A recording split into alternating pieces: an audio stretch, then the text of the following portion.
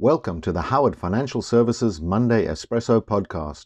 It's the 26th of February today. We had another great week in equity markets last week with a number of global indices hitting new highs or continuing to improve the recent new highs. We had Japan hitting a new high for the first time in 34 years. The lost decades seemingly a thing of the past. Japan really pushing ahead. China was positive, up 3%. Further central bank support coming through there. But in Western markets, really the strength, certainly in the US, continues on the basis last week, at least, of the earnings report from Nvidia.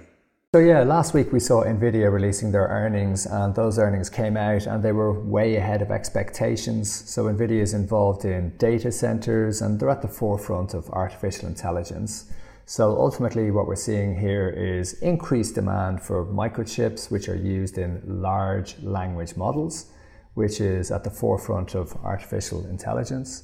And it's good to see those strong earnings coming through because it really demonstrates that AI is going to be an engine of growth for markets in the future. But if we just take a look at Nvidia's stock price this year, it's actually up 59% this year. And it's contributing for about half of the move in the tech sector so far this year. So about 3.3% of the stock market move is down to Nvidia this year. So seeing some strong numbers there. Certainly in some quarters, some concerns being raised about the narrowness of the markets, that all of the drive, all of the growth in markets has only really been driven by a small number of stocks, the Magnificent Seven, as it were.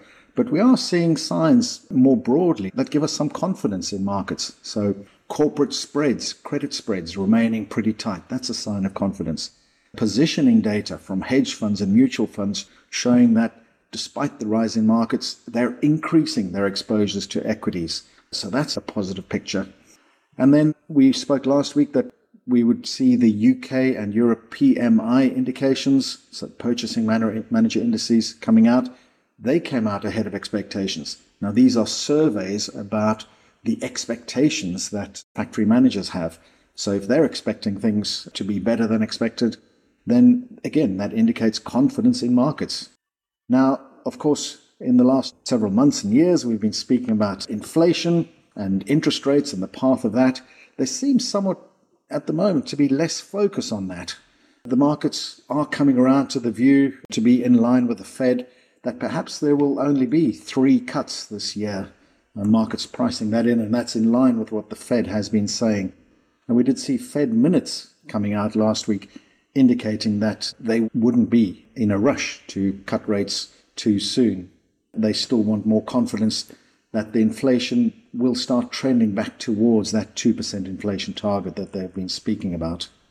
Yes, I think there it's important to understand what central banks are trying to say. So ultimately, they feel that markets have got ahead of themselves, so expecting those rate cuts sooner. And central banks are saying, look, we expect inflation to come down. We're just waiting for more confirmation of that, and it's likely that we're going to be cutting rates around the midpoint of this year. So we expect central banks to begin that rate cutting cycle starting in June. Yes, certainly a sense pervading markets that those inflation readings last month that were slightly higher than expected were perhaps a one-off, that the disinflationary trend is expected to resume.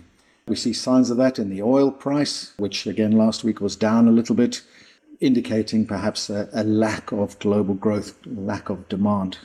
Let's take a look at the week ahead. We will see some further inflation indications.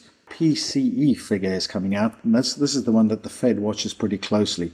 That's personal consumption expenditures. Yeah, so PCE is it's a measure of inflation. And then it's interesting when you look at inflation data, because when we came out of COVID, obviously a number of areas of the market got quite hot and really contributed to inflation. And one of the last things to really spike was housing.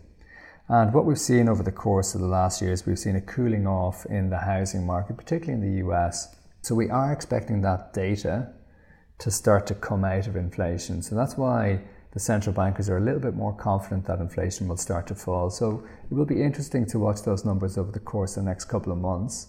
But then also this week we've got earnings coming out. So it's kind of the tail end of earnings in the US. So we've got the likes of Workday, Salesforce, which a lot of people in the investment industry will know of, this software that's used across the investment industry.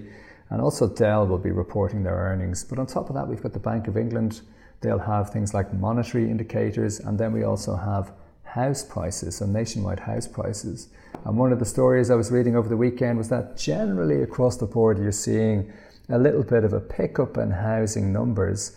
And that's likely because a lot of people are anticipating these rate cuts. And you're also seeing banks happy to offer cheaper mortgages because they too expect to see rates at a lower rate as we move forward. Yeah, I think we can all do with rates coming down. It'll certainly help a lot of people. As always, lots to speak about, and we look forward to speaking to you again next week.